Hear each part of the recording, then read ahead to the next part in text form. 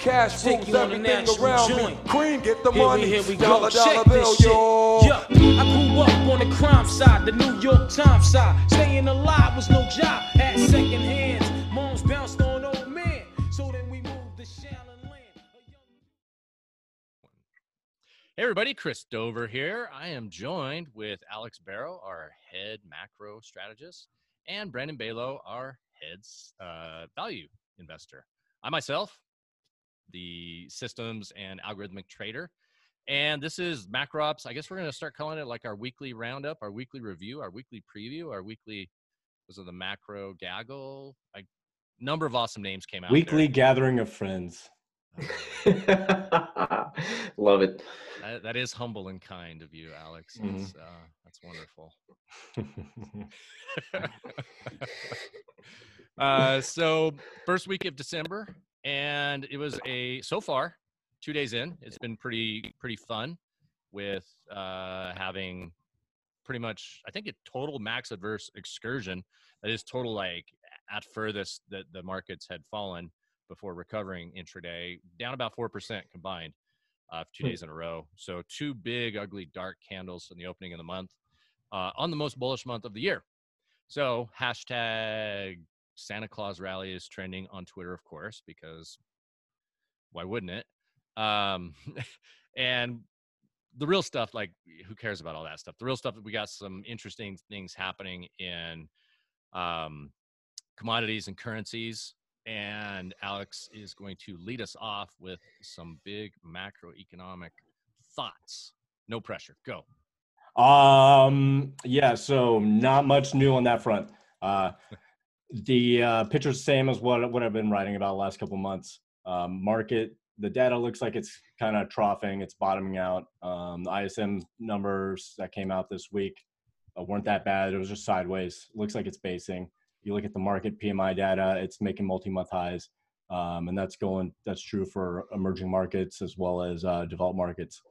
So it looks like momentum starting to shift. And we might see a pickup to the upside going into 2020. I'm not expecting like a big rally because there's no juice. We're not getting any major stimulus out of China or Europe yet, or the US. So I'm not expecting like a 2016, credit injected, infused rally. But also there's nothing looking that we're not staring down the barrel of a gun yet. So there's some growing weakness in the labor market, but it's still like way too early to start worrying about recession. In my opinion, financial conditions, liquidity are still extremely loose. As a whole, the fund managers remain very underpositioned relative to where I think we are in the cycle. I mean, there's no reason why this cycle can't go on another year, 2 years, 3 years as right now. I mean, obviously, like, I don't predict that far out in advance, and so I will change that opinion quickly if things change. But there's nothing major that's a risk right now. It's just expect really low, slow growth, which happens to be very good for equities. So that's my big macro take. There's some other dynamics just with like a global asset shortage, which I've written about a little bit. The global monetary base has something like 10x or something over the last 15 years, while at the same time we've had a reduction in the issuance of bonds and stocks, and so you just have more money chasing fewer assets, and that's why we are where we are in one of the longest bull market cycles in history. And so it's just simple math. That's about it. So what are your thoughts on the volatility of the foreign exchange markets, the currencies? Well, I'm so glad you asked, Chris. We were just talking about this. I think, and I don't know what you're thinking, but I think 2020 is going to be the big year for the Forex markets. G10 Forex is at its most compressed regime right now in history. So if you look at the the annual true range for G10 Forex pairs, this year it's the lowest it's ever been in like 40 years. If you look at the volatility on the euro, it's the last 2 years have been the most compressed years consecutively in history. So it's just really interesting, especially when you consider like everything that's going on. I mean, this is what we were just talking about. I mean, geopolitically wise, I mean, it's just crazy. You have all this stuff moving. I mean, but FX has just kind of been going nowhere, chopping sideways or slightly down or slightly up, depending on what pair you're looking at. So I think that's really interesting. And like I just wrote about today in one of our market notes is I think next year is going to be really interesting. And then we have the January effect, which we could talk about, I think, in another episode. But the January effect is typically, it's like where the dollar pairs, typically the euro, makes an annual high or low in January, February. It's one of those weird seasonality quirks, and there's reasons for it due to like government, central banks, corporations repositioning their forex books. And it's not ironclad, but it does work more often than not. It has a pretty good track record, so it's something worth keeping an eye on considering the compressed volatility regime we're in currently. Yeah, I want to. I'll jump on that and take you to. There we go. Take you to my screen. And are you guys seeing that, Alex and Yep. Brandon? Yep. Okay. Yeah, I got it. So broadly, you have periods of high volatility and low volatility. One precedes the other. Doesn't matter which. High volatility precedes low volatility. Low volatility precedes high volatility.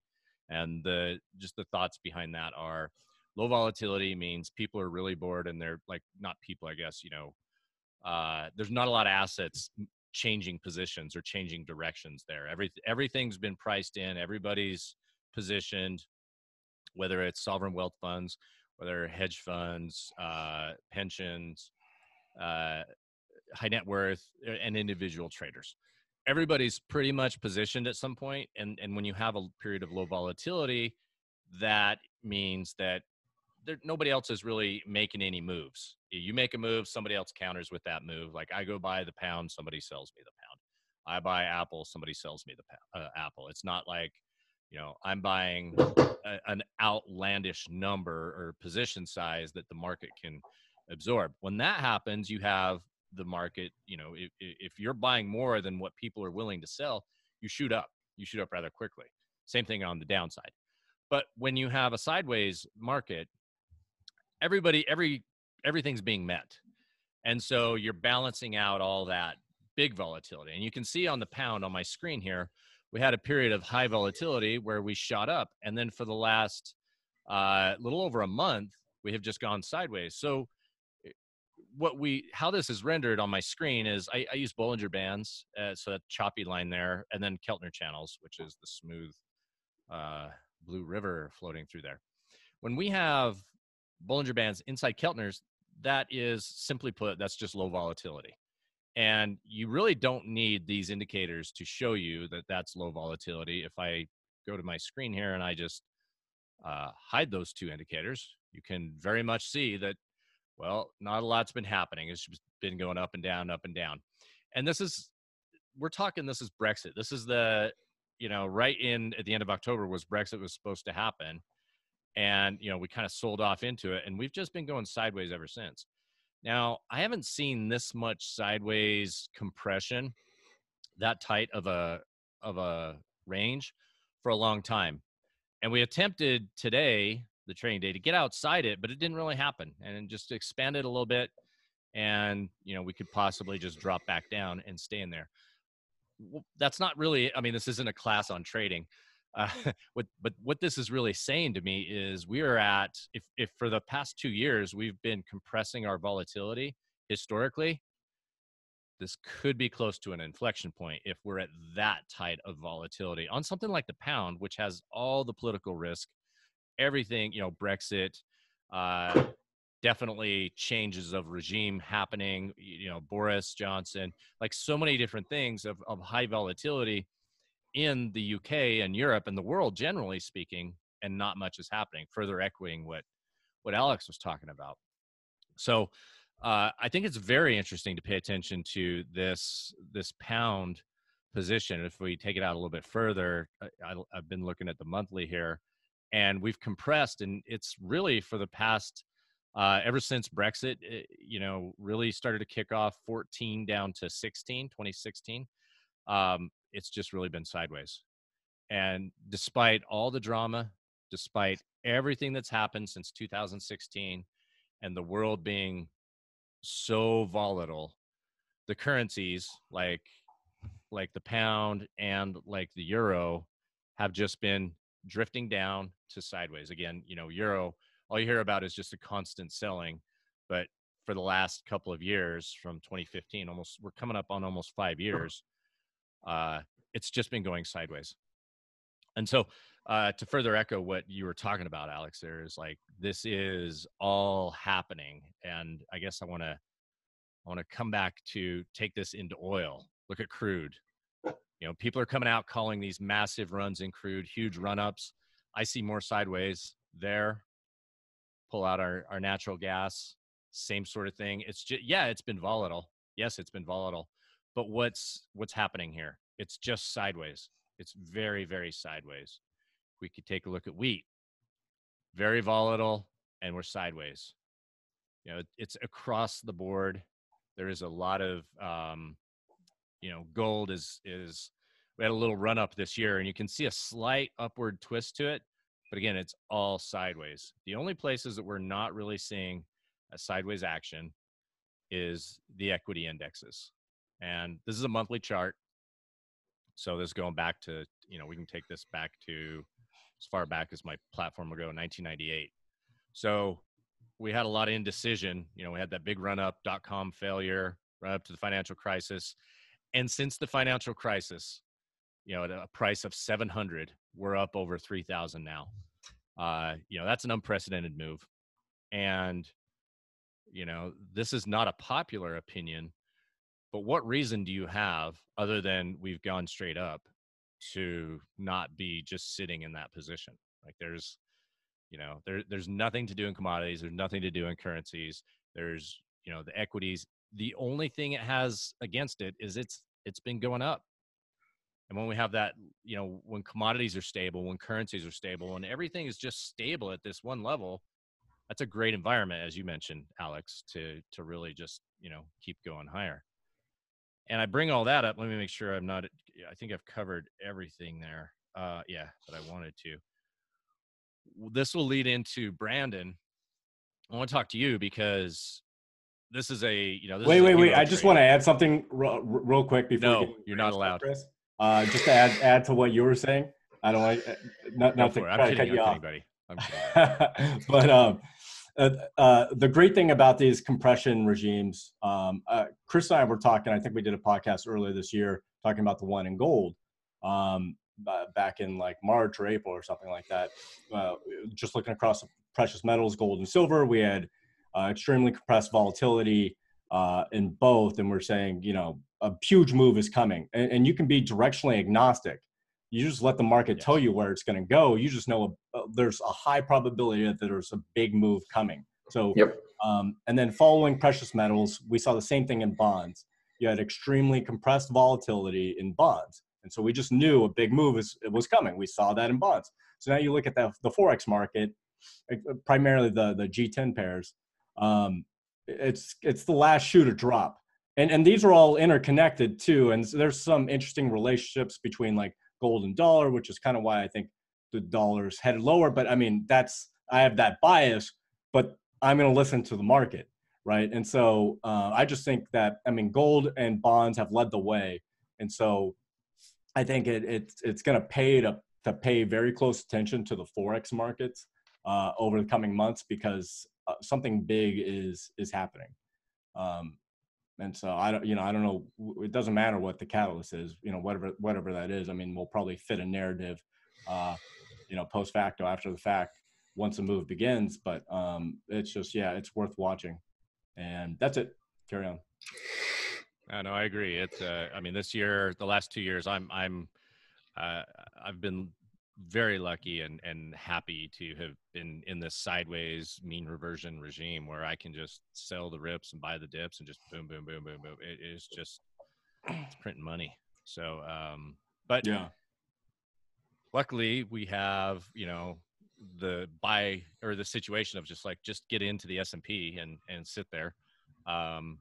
Especially with the market regime we're in, which was a bull quiet, where, you know, we get a strong down day or 2 or 3 or a week or something like that, and then just nice easy drifts higher and new highs. And, you know, everybody on Twitter is angry and complaining about it, but it happens. So, you know, if Yeah, I if you mean, can but tell, don't repo be angry rates, that's snowing repo outside. rates, Chris. I mean, come on. Overnight lending. What was I mean, it's something, only right? going higher because the Fed is doing stealth QE. Yeah. You know, so if Who cares? you're bullish right now, you're a fucking sheep. It's like being it's like being angry that it's snowing outside. Like, you can be angry that it's snowing outside, but you should put your jacket on, and, you know, you still need to do things in life, right? And instead of snow, it's money that's falling from the skies. Sorry, guys. Sorry. Yeah. It really sucks for you. Your Twitter count goes up every time you throw something extremely bullish out there, but your count not so much. You know, which do you want? Weird how that works. When we're looking for alpha, we're looking to find ways to make more, you know, like outshine what is the greatest trade in history, which is buying the S&P when it goes down ever, and then being long. Like, try to outperform that. We go to value. We also look to macro, and one of the reasons in macro ops that we have systems and quant and we have value, in addition to just, like, you know, resizing positions in gold and interest rates or whatever, we, you know, in macro, you have the ability to pop into what's working. Just, you know, it's macro. So get into the places that are working, find things that are working, find places that other people are not. And we have a specialist there, Brandon, our local value guy. And that is indeed Brandon Balo. It is not Sergeant Bergdahl, a captive of the Taliban. You just wait a few more months. This beard's going to get intense. It is. So what are you looking at in the value space right now, Sir Brandon? Yeah, so right now it's a lot of what I look at is I'm not really in the S&P, not really in the big indices. So all the companies that I tend to look at are either you know, like spin-offs, broken IPOs, micro caps, nano caps. I mean, even going like $20 million and less in market cap is kind of where I like to play. And so, you know, I'm not going to be looking in the indices, which is great when the S&P tanks, but it's not great when, like, you know, when Chris, you said, when the S&P just, all it does is go straight up. And if you're not invested in companies that are in the S&P, you know, you're not going to get that same exact rise. But, you know, as is a value investing approach, sometimes the market zigs when you zag, and hopefully you're zigging higher over time. And so I don't, you know, I take more of a bottoms up approach naturally, just kind of take it company by company. And, you know, what I see is I see some themes as I go through my bottoms up approach. And so some of the themes that we've seen have kind of echoed what Alex and I and kind of the rest of us at MacroOps have really chatted about in terms of sectors beaten down. So like energy, oil and gas, shipping. It's these kind of names that have popped up on, you know, whether it's a loose screen or just, you know, kind of going through the ABCs on, you know, like a stock chart based on, you know, free cash flow yield or EV to free cash flow. And, you know, you have a lot of shippers, a lot of oil and gas trading at, you know, 1 times free cash flow, 1.5 times free cash flow, or even, you know, trading around net current asset value with some profitable stuff going on. And so, you know, so it's kind of those areas there where I'm looking. And then also a lot of my research has led me outside the US, particularly there's really 4 countries that I'm interested in right now. It's Russia, South Africa, Turkey, and Poland. I'm finding a lot of value in those 4 countries. Obviously, for a long time, Russia's been one of the cheapest markets in the entire world. I think it's trading, I don't know the exact number, but I think it's trading sub 6 PE, maybe sub 7 PE on average as a country. And then I do know, I just read a really good report that I'll actually put out on Twitter about South African equities. And as an aggregate, they're trading on average about 9 times earnings. And then finding a lot of value in Poland. I did a write-up for a Value Ventures letter a couple months ago for a Polish software company, LiveChat LVC, which is just a really sweet, you know, growing software as a service business. It's got awesome awesome high margins, no debt, generates free cash, and 15 times earnings. And so it's kind of hard to find those types of businesses in the U.S. But if you venture out and you kind of clone what you like in the U.S. and you try to find something similar in emerging economies or in other formally developed nations, you can find some interesting opportunities. So that's where my research is leading me. I'm not necessarily picking a country and saying, okay, go here, but I'm trying to see, okay, where is the value, and then I kind of let the value and the price and cheapness of assets lead me into certain territories where hopefully I'm fishing where there's the least amount of other fishermen, so I can catch some fish that other people can't. We're heading into the end of the year right now. This is something we're going to cover in a standalone episode, the Santa Claus rally and the year-end effect, the tax loss selling effect. I know you're looking at a handful of names that you got on your wish list there. Any of those you want to share with us today? Yeah, sure thing. So I'm pulling up on my phone here, and kind of in general, I'm releasing that report. I think it's in a week or a couple weeks, maybe mid-December is when I'm releasing that report. Basically, it's just kind of understanding, what tax loss selling is, how to take advantage of it as value investors. And because a lot of the times the stocks we're looking at this point in the year, they're down 40, 45, 50%. And what you can get into the habit of is buying these when you think that they're really cheap, they're down 50%. But what you don't realize is a lot of these people, a lot of these investors that have ridden that loss all the way to here, they're going to just sell, dump, take the tax loss. And then you'll see that 50% decline turn into 60, 70. And so, I'm just kind of waiting on the sidelines now. And there's 4 names that I'm looking at, and not all of them, these actually aren't micro caps, nano caps, because what I've realized is a lot of the illiquid micro cap, nano cap spaces, there's not necessarily, if there's not that many sellers, then there's not going to be that many people doing a lot of tax harvesting on really small illiquid names. So it's kind of the more liquid names that you're looking at to take advantage of the strategy. And so the 4 names I'm looking at are MetaFast, which is MED. I'm not a shareholder in any of these as of today, just for kind of disclosure purposes. So MetaFast, MED, then Kirkland's, KIRK. That one's actually pretty small cap. I think that's the smallest cap we go. TripAdvisor, TRIP, and then GameStop, GME. And so those are the is Kirkland's of Costco fame. Kirkland's is a specialty retailer, so they do home decor.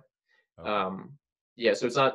I'm pretty sure it's not the Costco brand, but it's like the home decor, so like lamps and these kind of like basic girly things going on over there. Kirkland's would make something like that.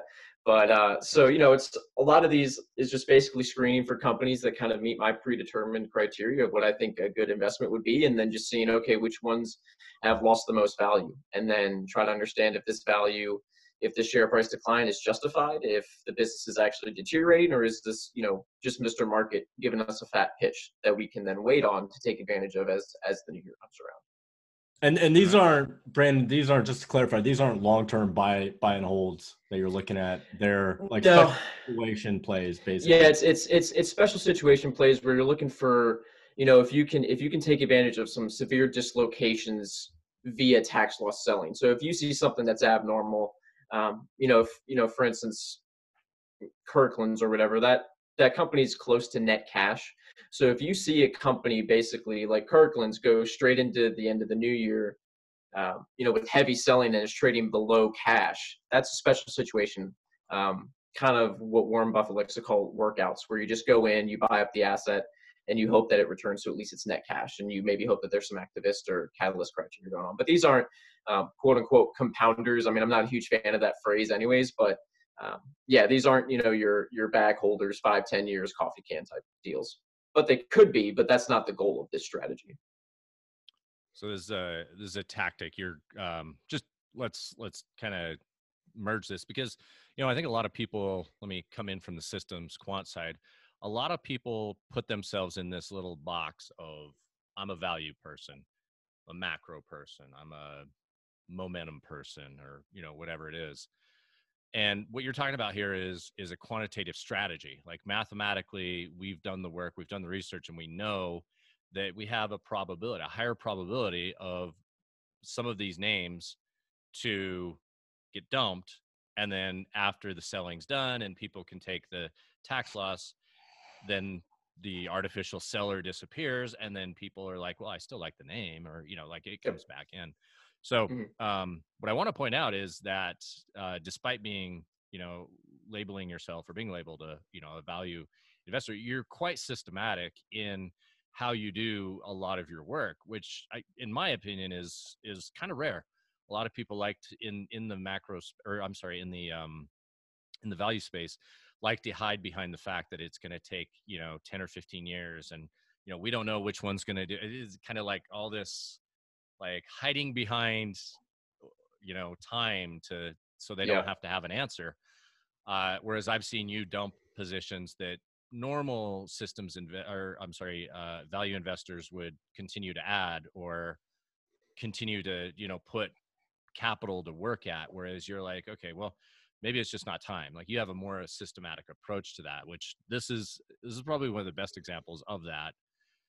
You're finding value and you're finding a tactic that is a quantitative advantage. And in blackjack, we like to, it's generally, if you're, let's say you count cards, not that anybody would ever do that, right? But the whole purpose of counting cards is to know when to bet heavy and to bet light. And so when you know that there's a bunch of kings, queens, jacks, and aces and tens in the deck, that's when you want to be betting heavier.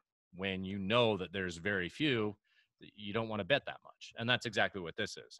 It's like, we know that we're going to have the deck stacked closer to our end here. Maybe it's only a 50 or 60% advantage, but we're going to take a calculated risk on them. So really enjoy that strategy. Yeah, I mean, I do.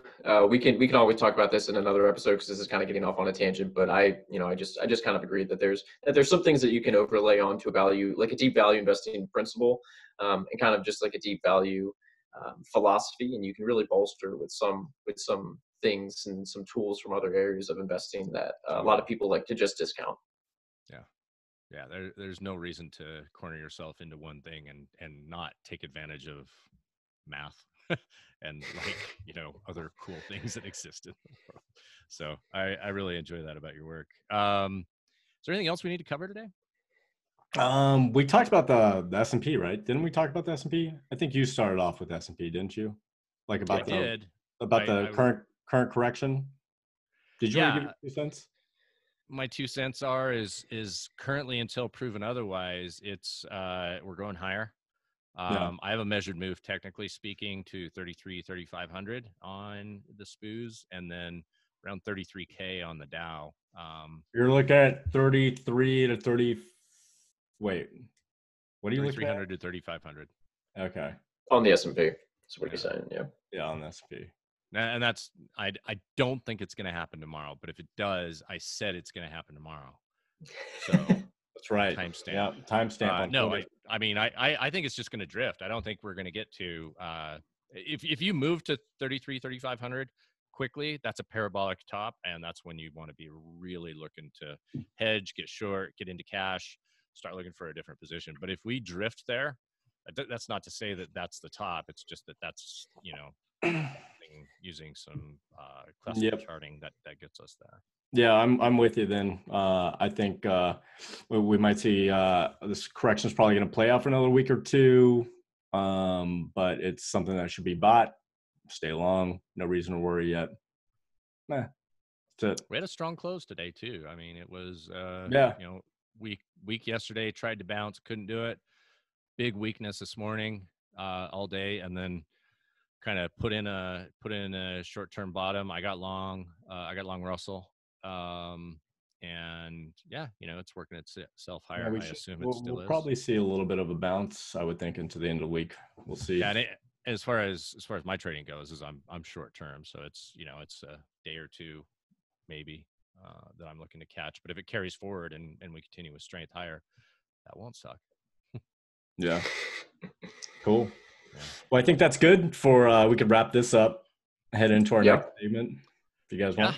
I think that's it. Hey, everybody who's paying attention, make sure to like and subscribe, ring that bell so you get notified whenever we update this. Obviously, this is the most timely and important YouTube video in the world, so it would definitely make sense to and get an email every time we post something, so you're ready to go.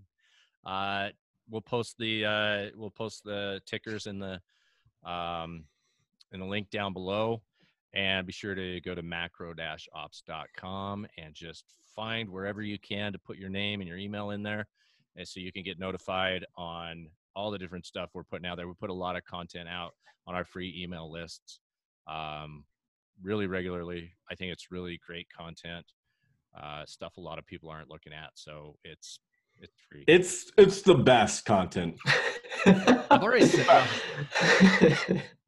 totally unbiased opinion. Yeah, I shouldn't have said anything about that earlier and just let you come in with it. If you have anything you want us to look at, go ahead and hit us up. You can hit at MacroOps on Twitter, at Chris D as in Delta Macro on Twitter, and Market Plunger 1 on Twitter as well. Also on top of that, all of our first names at macro-ops.com if you have any specific questions or want to donate to whatever, the lack of Topo Chico up in my Montana, whatever it is. I'm sorry for you. Oh, we gotta pour one out. I think that's it. So hit us up, and happy trading, everybody. Cool. Peace, guys.